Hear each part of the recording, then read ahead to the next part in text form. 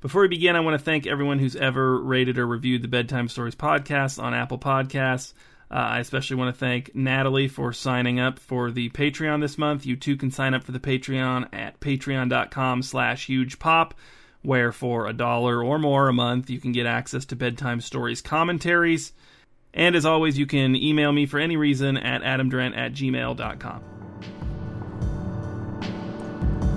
Tonight's bedtime story is called Out of State, and on a recent Bedtime Stories commentary on patreon.com/hugepop, I said that one day I might write the definitive special Bedtime Stories 4th of July special, and I don't know if this is the definitive special Bedtime Stories 4th of July special, but it is about the 4th of July and a mere 3.5 weeks late. Let's begin. Chester was on his way to buy fireworks from the tent in the Diamond Foods parking lot when he noticed an out-of-state fireworks banner hanging over the entrance of a storefront in his neighborhood that had been vacant for over a year. While waiting for the traffic light to change so he could turn left into the lot, Chester tried to determine if the store was open. The only occupied parking space was the one farthest from the door.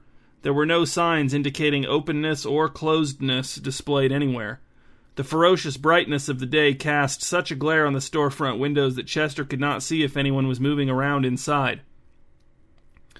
But it was early evening on July 3rd, so any place interested in selling fireworks would have to be open now, right? And it was so close to Chester's house. If the store was open, it would shave 20 or 30 minutes off this errand's overall duration, which would mean missing less of the baseball game on TV. Worth checking out at least. The light changed, Chester turned into the lot, and he parked his van in the best available spot, which was the best possible spot since all the spots were available except for the worst spot. A sign taped to the inside of the glass front door read, "Out-of-state fireworks retailer officially sanctioned by the Multi-Oak Fire Department." Chester had not seen such a sign posted at any other location at which he'd ever purchased fireworks. Entering the store, Chester scorched his fingers on the door's metal handle. A bell overhead tinkled so softly that Chester thought he may have imagined it until he looked up and confirmed that there was indeed a bell dangling there. The fireworks selection appeared modest at best. 10 folding tables arrayed with a motley assortment of sparklers, fountains, rockets, and firecrackers, none of which were sorted by type. Other than the indifferently displayed merchandise, the room was bare. Nothing on the walls, not even a desk for transactions, just a cash box on the floor next to a stack of folded paper sacks, next to the only other person in the store, presumably the proprietor, presumably the owner of the truck in the farthest parking space. He was short, stocky, and bony at the same time. He wore shorts and a t-shirt of the exact same shade of gray. Chester tried to remember if he'd ever before seen someone selling fireworks without wearing a single article of clothing that could be interpreted as patriotic. The man's hair was fixed in place with a generous helping of gel, but why had he fixed it in that place? "Good evening," said the man, lifting a hand in a gesture almost like a wave. The calluses on his fingers and palm were visible from across the room. "Are you looking to buy some out-of-state fireworks?" "I'm looking for fireworks, yeah," said Chester. "Looks like you have some." He didn't mean to sound dismissive of what the man had on offer, but Chester was unimpressed. But Chester didn't need much. His kids were young. They'd be impressed with almost anything. He wasn't trying to compete with the neighbors. He wasn't trying to show off. He was looking for maybe 20 minutes of intermittent action before sending Olive and Robbie inside slightly later than usual to begin their extensive bedtime routine with his wife. "Do you want a sack?" asked the man. He made a tiny movement toward the sack stack, a prelude to a bend. "Yeah, I'll take one," said Chester. He crossed the room and waited as the man executed his bend, took the top sack from the stack and shook it open. As Chester accepted the sack, he noticed another shorter stack of papers behind the stack of sacks. The text on the top paper was too small and cramped for Chester to read from his vantage point, but the intermittent name and date length blanks made it look like some kind of official document. Chester guessed these were the forms for liars such as himself and all other fireworks purchasers to sign, promising to take their purchased fireworks out of state, thereby absolving the seller of responsibility when none of his customers took their purchased fireworks out of state. Chester remembered a time when you could still legally get some pretty decent stuff to set off in-state, but now the approved list was down to sparklers and a few firecrackers that did little more than pop or puff-colored smoke, not sufficient to entertain even his easily impressed children. And no, he wasn't trying to compete with his neighbors, but he wasn't trying to make himself into a laughingstock either. "Select whatever you want to buy," said the man. "Put it in the sack, then bring the sack back here to me. You can sign your paperwork, and then we'll settle up." Chester nodded. One good thing about the limited selection was that the shopping process couldn't take long. Chester started at the table to the proprietor's left and moved clockwise around the room selecting items. The prices were reasonable. Chester mostly chose fountains. They'd be bright and colorful but less dangerous than rockets. Olive was probably old enough to light a few fireworks now as long as she was under close supervision. She'd get a kick out of that. Sparklers wouldn't be enough to satisfy the kids on their own, but they felt like a necessary component for any kind of July 4th celebration, so Chester threw some of those in the sack as well. After maybe 5 minutes, Chester returned to the man with his sack no more than a quarter full. "Got what you needed?" asked the man. Chester shrugged. "Sure." The proprietor took the sack from Chester, set it on the floor behind himself as if shielding it from Chester with his body, and began a bend toward the documents before instead opting for a crouch. As Chester accepted the document from the man, he was surprised to see that the piece of paper was printed both front and back. "Wow," said Chester, turning the paper over. "This looks pretty detailed." "It's standard," said the man. He sounded defensive. "This is the form. I'm an out-of-state fireworks retailer officially sanctioned by the Multi-Oak Fire Department. I can't help it if other places don't bother to get officially sanctioned, don't follow the law. Here, at my store, I follow the law, and this is what the law says you need to fill out." "I don't have a pen," said Chester.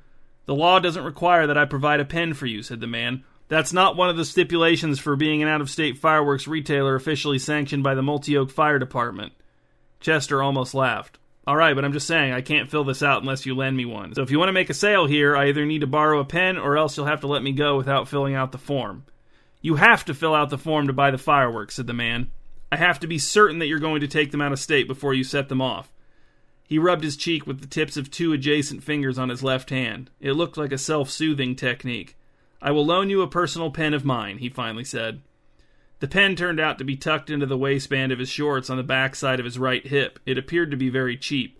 Chester could not imagine why the man was so reluctant to share it. While the man watched over him, Chester cleared a spot on the nearest table and began to fill out the form. The top part of the front page was straightforward, the kind of stuff Chester filled out every year around the 4th of July. The same white lies everyone told to get their preferred fireworks home for their celebrations with minimal hassle. It wasn't technically ethical, but if everyone knew it was a lie, was it really a lie? And if it actually mattered, wouldn't the police at least crack down on the more outrageous displays? But they didn't. No one got in trouble. It wasn't a real law. Not a real law. But as Chester made his way down the form, the language got more specific, more paranoid. "What does this part mean?" "Which part?" asked the man, craning his neck to see where on the form Chester was hung up. "Right here," said Chester, "where it says, 'I hereby affirm that my above affirmation of my intention to take all fireworks purchased from this retailer out of state is not untrue.'" "Yes," said the man. "You don't know what that means? If you don't understand the form, then I don't think you can sign it in good conscience, which means I can't sell you any of these fireworks." No, I understand it," said Chester. "I just don't know why it's part of the form. Like, is the rest of the form this redundant?" "I've found that people have a more difficult time lying if they have to affirm the lie over and over," said the man. "Is that what's happening to you right now? You find yourself struggling to complete the form because of rising feelings of guilt?" "No," said Chester. "I'm just starting to think it would have been faster to go to the Diamond Foods parking lot after all." "If you don't want to fill out the form, you don't have to," said the man, "but you'll have to leave empty-handed." Chester sighed. He continued signing and dating his way down the page. "Are you reading everything?" asked the man. "You're not skimming, are you?" "No," said Chester. He really wasn't. "You're not just filling in the blanks without reading, are you?" "No," said Chester, but that was exactly what he was doing. Striking with blinding speed, the man snatched the form away from Chester. "Prove it, then. The portion you just signed and dated, what did it say? What were you affirming by signing and dating in the provided blank?" Chester took a shot in the dark, but it was more of a shot in the dim, and not even that dim, a shot in the shade. It was just repeating the promise that I'd take the fireworks out of stake before setting them off. The man looked over the form, narrowing his eyes. Then he handed it back to Chester. "Forgive me," he said. "You're a faster reader than I'm used to." Chester finished the front of the form, then flipped it over. He suppressed another sigh at the quantity of blanks still remaining, then set to work scribbling his name, scribbling the date, scribbling his name, scribbling the date. The last fifth of the back page was set within a thick-lined box labeled Contact Information. There were blanks for Chester's phone number, his email address, and the physical address of his house. "Hold on," said Chester. "What's this about? Why do you need this contact information?" "It's so I can find you if there's a problem," said the man. "If you set off the fireworks in this state, then I can get in touch." "I'm not going to set the fireworks off in this state," said Chester. "You won't need to get in touch with me."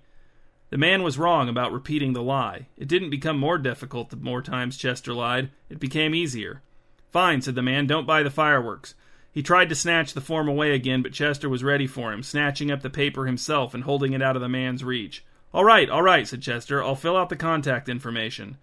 The man was so annoying that Chester now felt not even a hint of guilt at lying on the form. This man deserved to be lied to.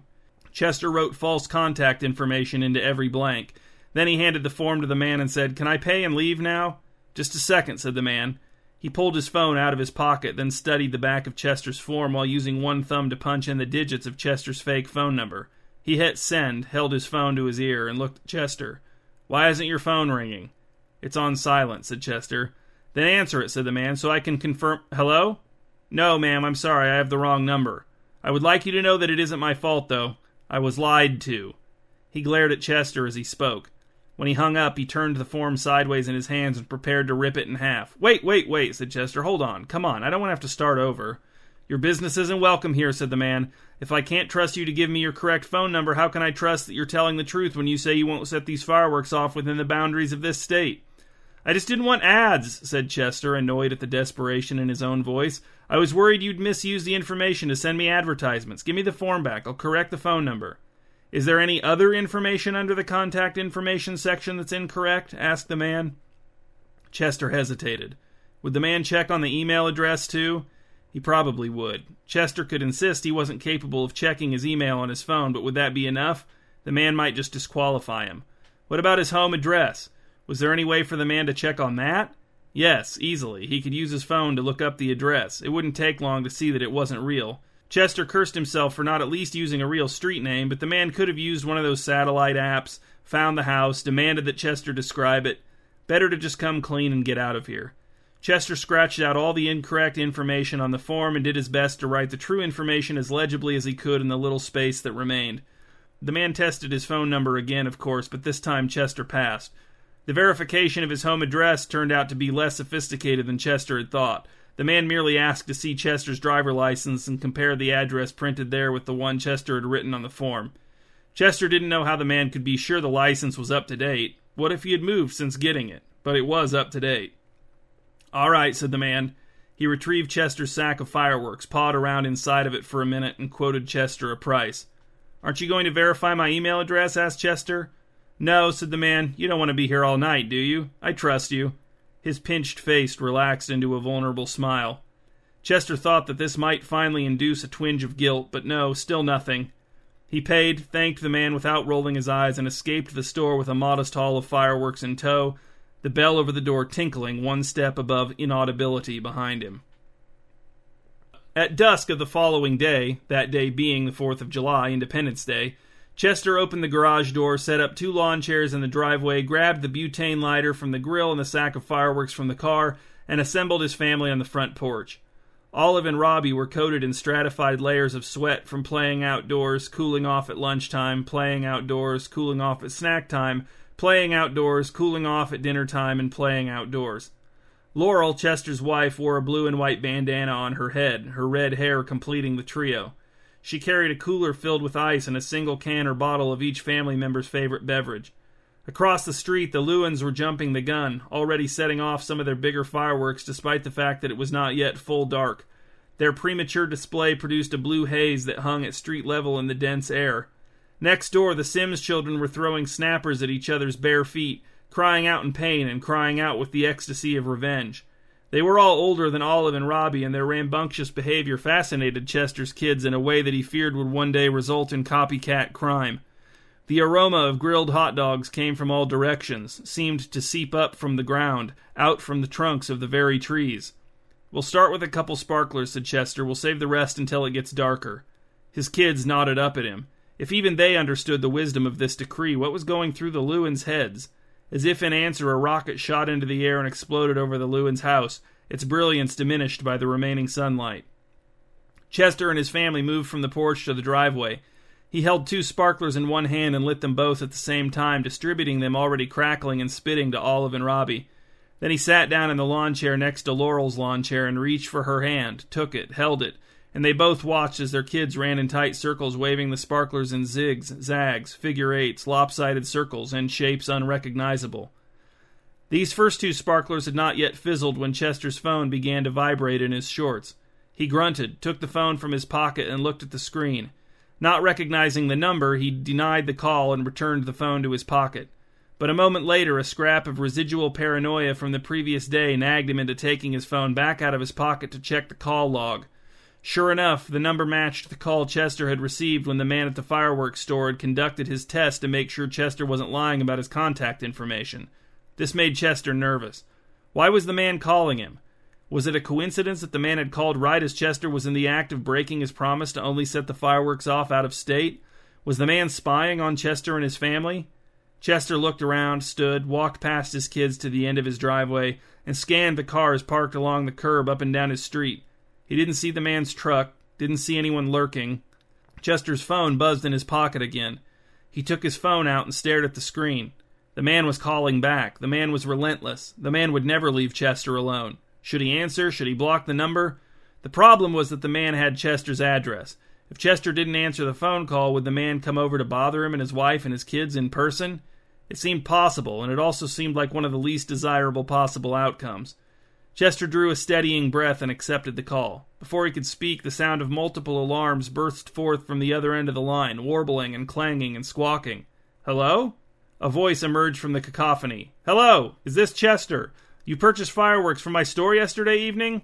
"Yes, this is Chester," said Chester. "This is me." "I've got big problems," said the man. He was breathing hard. "I'm sure you hear the alarms, right? They go off whenever someone sets off some of the out-of-state fireworks that I sold them in-state instead of out-of-state like they promised. The alarms are triggered by tiny heat-activated sensors attached to transmitters in each firework. You're not setting off those fireworks that you bought from me in-state right now, are you? You're out-of-state like you promised?" Well, we aren't out-of-state yet," said Chester. "The plan is to go tomorrow, and then we'll set off the fireworks. With our out-of-state family, the ones we're going to visit." "So on the 5th of July, then," said the man. "You'll set them off on the 5th when you're out of state, but you're not setting off any right now? You haven't set any off, not even sparklers? Sometimes people think not all of the fireworks they buy from me have to be set off out of state. But yes, they all have to be set off out of state, or at least not set off in-state, even the sparklers." "Well, we're saving ours for the family celebration," said Chester. "Tomorrow and out of state." "I thought you probably were," said the man. "I pretty much knew it. When you didn't answer my first call, that made me start to doubt a little, but when you picked up the second time, that made me feel better. That restored my confidence in you. 'Cause yesterday when you left my store, I thought, there goes a man who's going to abide by the papers he signed, not to mention what he told me to my face, 'cause even though there was that small issue with the contact information, I sort of understood why you lied at first, but we got it all straightened out, and when you left I could tell we were on the same page." "Yep," said Chester, "you bet." "So it must be that woman," said the man. "Risa, that's her name. I've tried calling her 3 times and she won't answer. The last time it went straight to voicemail. I think she's avoiding me. I think she's setting off the fireworks she bought from me here in-state, probably right here in Multioke at her house, and she's trying to ignore me. She's hoping I won't figure it out and that I won't confront her about it, but I have to. I have to. They'll destroy my house." "Yeah, it must be her. That definitely all sounds suspicious," said Chester. He didn't understand most of what the man was talking about, but having successfully deceived him yet again, Chester was ready to escape the phone call as soon as he could. "You'll help me," said the man, "right? You'll go with me to her house to confront her? I need backup, and I don't know who else I can trust. There is no one else I can trust." "Me?" asked Chester. "No, I can't go with you. I'm here celebrating with my family." "I thought you were celebrating with your family tomorrow out of state," said the man, "on the 5th of July. "That's with extended family," said Chester. "That's when we're setting off the fireworks. Tonight I'm just cooking out with my wife and kids." "You still haven't finished eating?" asked the man. "It's after 8 o'clock. "Look," said Chester, "we finish eating, yeah, but we have to pack for tomorrow. We're leaving early in the morning. It's a long drive to out of state, to the other state." He turned around to see that Olive and Robbie had followed him to the end of the driveway and were watching him lie with dead sparklers in their hands. Chester stooped to wave mosquitoes away from their shoulders, all 4 of which were bared by their tank tops. Laurel had not left her lawn chair. She mouthed something to Chester, but she was too far and the light was too imperfect for mouthing. "It won't take long," said the man. "I'll come pick you up. I know where you live. I have your address. You're not far from me, and you're right on the way to Reese's house." "No," said Chester. "Come on. Why me, huh? All I did was buy fireworks from you, man. I'm just a customer. I signed your paper. I'm abiding by it. That's it. That should be the end of it. You're really imposing on me here." "You think this is easy for me?" asked the man. In the background, another alarm joined the chorus. He raised his voice another level. "I know I'm imposing. It's embarrassing, but I've got everything at stake here. I'm desperate. They'll destroy my house if I don't resolve this. You think I don't know I'm stuck in a bad deal? Of course I know. I was open for 1 day. I only had 2 customers willing to fill out the entire form, you and Risa. So that's where I stand, see? You're the only person I know, maybe the only person in town who I can trust to be on my side. Call the cops on her, said Chester. Tell them Risa's setting off illegal fireworks. Give them her address. I can't, said the man. I'm responsible for making sure my customers don't set off the out-of-state fireworks in-state, and if I don't handle it, they'll destroy my house. I never should have taken the deal. I never should have bothered with the official sanction of the Multi-Oak Fire Department.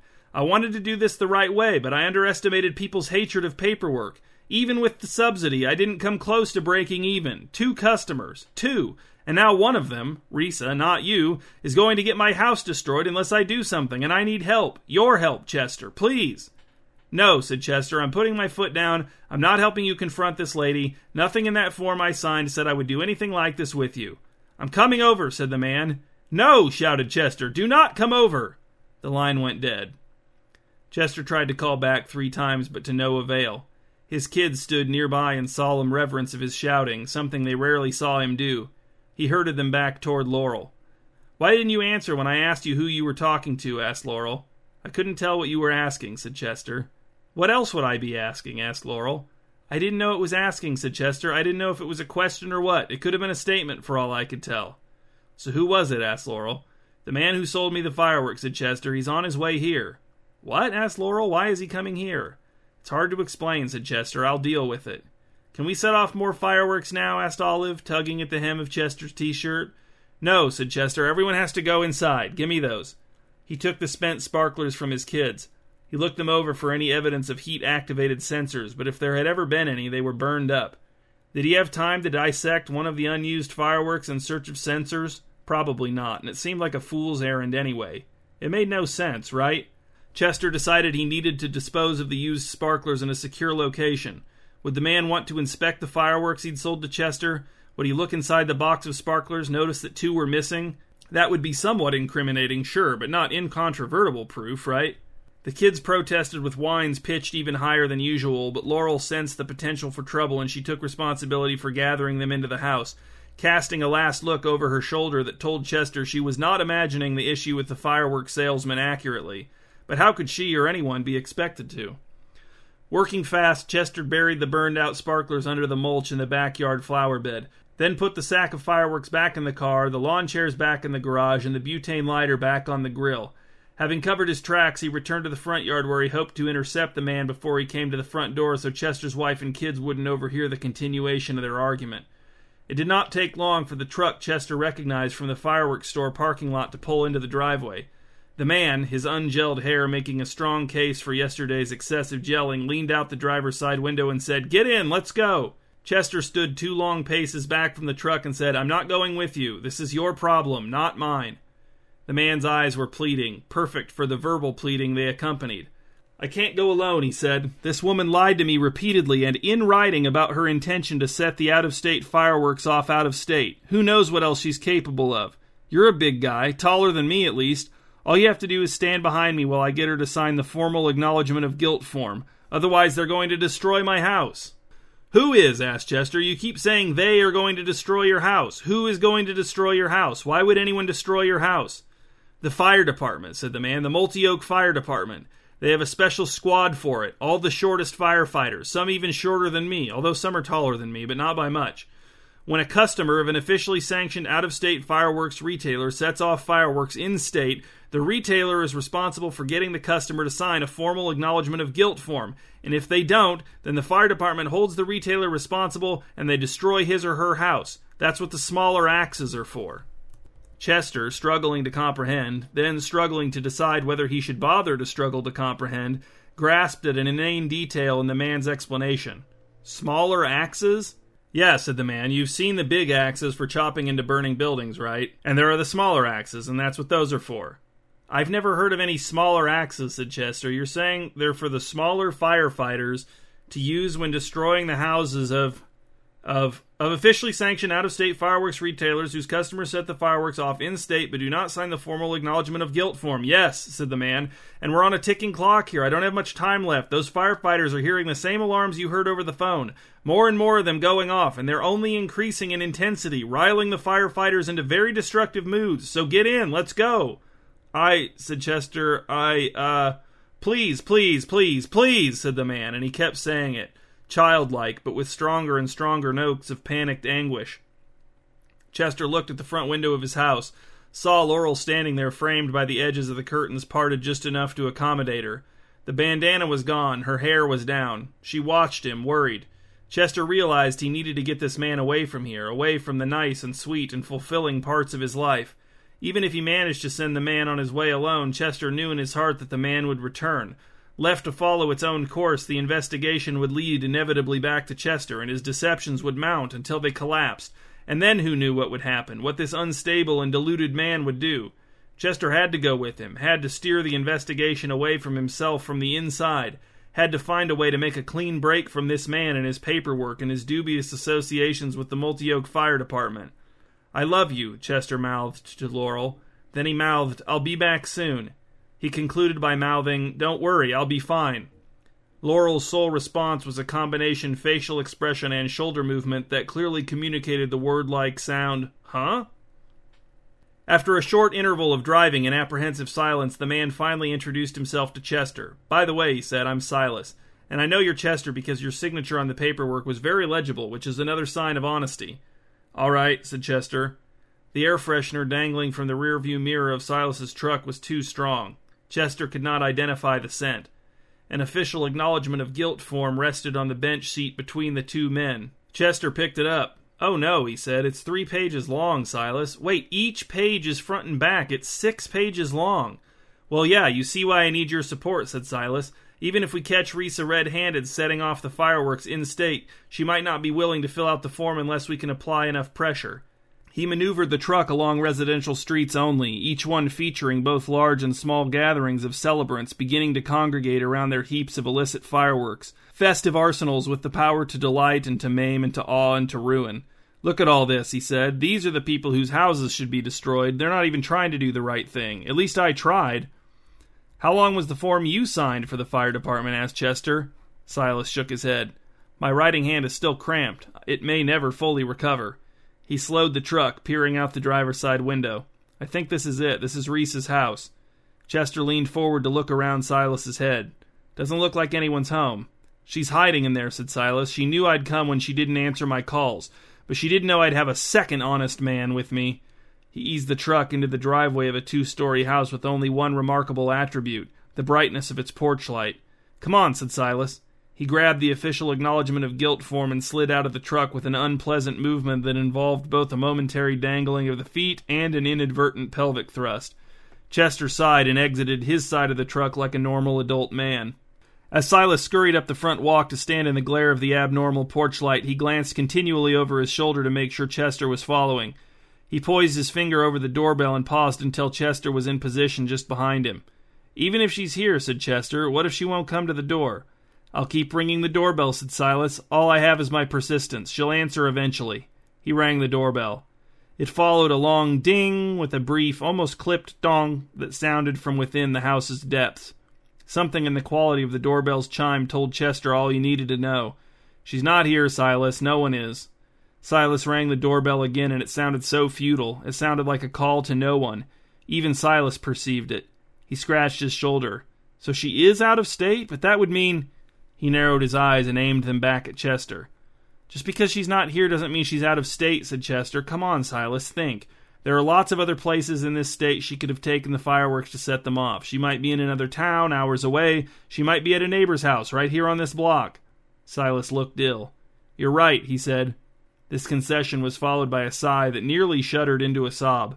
Then he attempted to rally. "Okay, back on the truck. We'll drive around and look for her." "Silas, listen to me," said Chester. "She might be nearby, but she might not be. And it'll be dark, hard to see people's faces. I don't even know what she looks like, so I can't help you look. And what if she's not even setting the fireworks off? What if she is out of state, but she gave the fireworks to someone else, and they're setting them off in state, and that's what's triggering your alarms, huh?" "But we have to do something," said Silas. "We can't just camp out here and wait for her to come back and sign the form. They'll begin destroying my house in a matter of hours, or less. They may have already started." There was a mosquito on his chin just sucking away, unperturbed by the wild ride provided by Silas's histrionics. "What if you just forged her name on the form?" asked Chester. "You've got her signature on the other form. You could probably approximate it. You know she's responsible for all this, so it wouldn't even really be—" "Stop," said Silas. "Just stop. I can't believe you, of all people, would even suggest such a thing. The form doesn't assign guilt, it acknowledges guilt, one's own guilt. She has to be the one to sign it. And that's a distinction worth letting your house get destroyed over, asked Chester. I accepted the responsibility, said Silas. I shouldn't have, but I did. What happens to a person who signs the official acknowledgement of guilt form, asked Chester. What do you mean, asked Silas. Let's say Risa signs the form, said Chester. What's going to happen to her then, when the fire department receives the form? Nothing, said Silas. Why would something happen to her? But isn't that the point, asked Chester? Wouldn't she be acknowledging her guilt so that the correct person gets punished? No, said Silas. She'd just be acknowledging her guilt so that I don't get punished. Nothing else would happen to her. Chester attempted another appraisal of Silas. The conclusion he reached, though not certain, was sad. He said, so the only punishment for acknowledging guilt is actually having to fill out the entire official acknowledgement of guilt form. Silas didn't get the joke. No, he said, there's no punishment. I'll fill it out, said Chester. I'll say I'm guilty. Then you can show the fire department and they won't destroy your house. Absolutely not, said Silas. The harsh porch light beat down on him, made his facial sweat gleam. And I'm really troubled by the dishonesty of your suggestions, Chester. I'm starting to wonder if you're really the man I thought you were. Exactly, said Chester. Maybe I'm not the man you thought I was. Maybe it really was me who set off the fireworks. You have good reason to suspect me now, right? So you could let me sign the form in good conscience. You could show it to the Multi-Oak Fire Department and feel pretty good about the likelihood that I was the actual guilty party. I mean, isn't it interesting that I only presented this option once I found out there's no punishment for acknowledging guilt? That right there is more than enough to arouse real suspicions, Silas, maybe even enough to make you sure, or almost sure, that you got the right man. Oh, said Silas, his eyes widening. Oh. He did not, of course, understand what Chester was doing, but he understood what Chester wanted him to think he was doing. And to be honest, there wasn't much difference, just a little disparity in motives, but the upshot was the same. Silas thought that an honest man was engaging in some dishonesty in a way that would allow Silas to preserve his own honesty, whereas actually a dishonest man was engaging in some honesty in a way that made Silas think the dishonest man was doing him a favor, or something like that. It wasn't really important to keep it all straight. Chester just wanted to get Silas out of his hair and go home. I will need to borrow your pen again, said Chester. The callback brought a tear to Silas's eye. When Chester got home, the kids were in bed. Laurel was in the family room writing in the journal she used to log witty things she and sometimes other people had said. They both cried themselves to sleep, said Laurel. They were so disappointed we didn't get to set off the rest of the fireworks. Let's wake them up, said Chester. Let's set the rest of them off right now. Laurel scrunched her face in distaste at the suggestion. Well, cried themselves to sleep is maybe an exaggeration. Chester sagged onto the couch next to his wife. It's just as well, he said. I've kind of had it with fireworks for the night. Outside, from near and far, fireworks boomed away in answer. So what was all that about, asked Laurel. What took so long? She closed her journal but kept her place with her thumb, perhaps anticipating that she would say more funny things during the following conversation. Believe it or not, said Chester, it was mostly filling out paperwork. I didn't even read it, and it still took forever to sign and date everything. Paperwork? Asked Laurel. Yes, said Chester. This whole mess is about paperwork. You want the long version or the short version? Long, said Laurel. So Chester related the whole saga to her, starting with spotting Silas's pitiful fireworks store from the road and leading all the way up through Chester's arduous signing of the official acknowledgement of guilt form and Silas dropping him off at home afterward. When he finished, Laurel sat in silence for a while. Sometime during the telling, her thumb had slipped out of her journal, which now lay closed on her lap. Smaller axes? She finally asked. Chester laughed. I know, he said. Smaller axes. Laurel wasn't laughing. I always wondered what those were for. What do you mean? Asked Chester. The smaller axes, said Laurel. I caught a glimpse of them once, and the way the firefighters reacted, it was like I wasn't supposed to see them. So I've always been curious about why that would be. You've seen smaller axes? Asked Chester. Wait, you're not saying you believe Silas's story? No, said Laurel, not all of it. She paused. Chester, I have to say I'm a little bit nervous. You didn't read this official acknowledgement of guilt form at all? You just took this guy's word for it about what it meant? You just assumed that because he talked about honesty so much that he was being honest with you? You didn't see that as a red flag? Not even enough to make you want to actually read what you were signing, Chester? Her voice grew fuller of fear as she spoke. It was 6 pages long, Laurel, said Chester. I was trying to get home. Laurel's disquiet was spreading to him. He could feel it entering his pores. I'm sure he wrote all the forms up himself and printed them off in the library or something. I'm sure the fire department will laugh him out of the... Shh, said Laurel. Do you hear that? Sirens. But, Chester thought, why wouldn't there be sirens on the night of July 4th? Was there any night when one might more expect to hear sirens? This was probably the Multi-Oak Fire Department's single busiest night of the year. These sirens, though. Chester had to admit that these sirens sounded a little different. Not quieter, but smaller somehow. And not less threatening for being smaller. More threatening, if anything.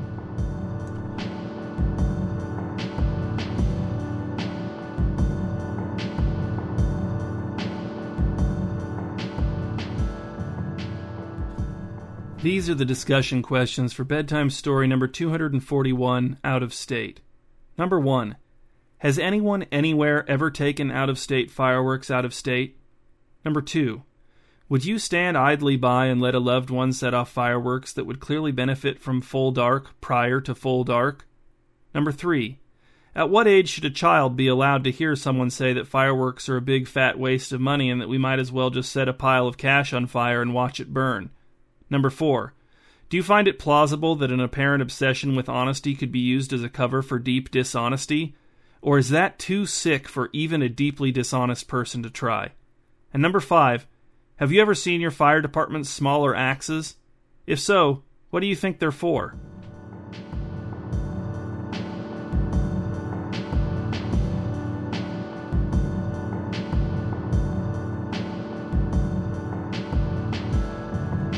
Hi, this is Adam Drent. Thank you for listening to this bedtime story. I'll be back in about a month with another one.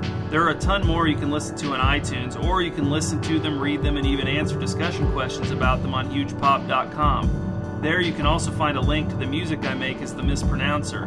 I also have 2 podcasts that are not necessarily defunct, but which are certainly on extended hiatus. They're called Out of All Doors and One Man's World, and both of those are on iTunes as well. If you'd like to donate to my Patreon, which will allow you access to a variety of bonuses, you can do so at patreon.com/hugepop.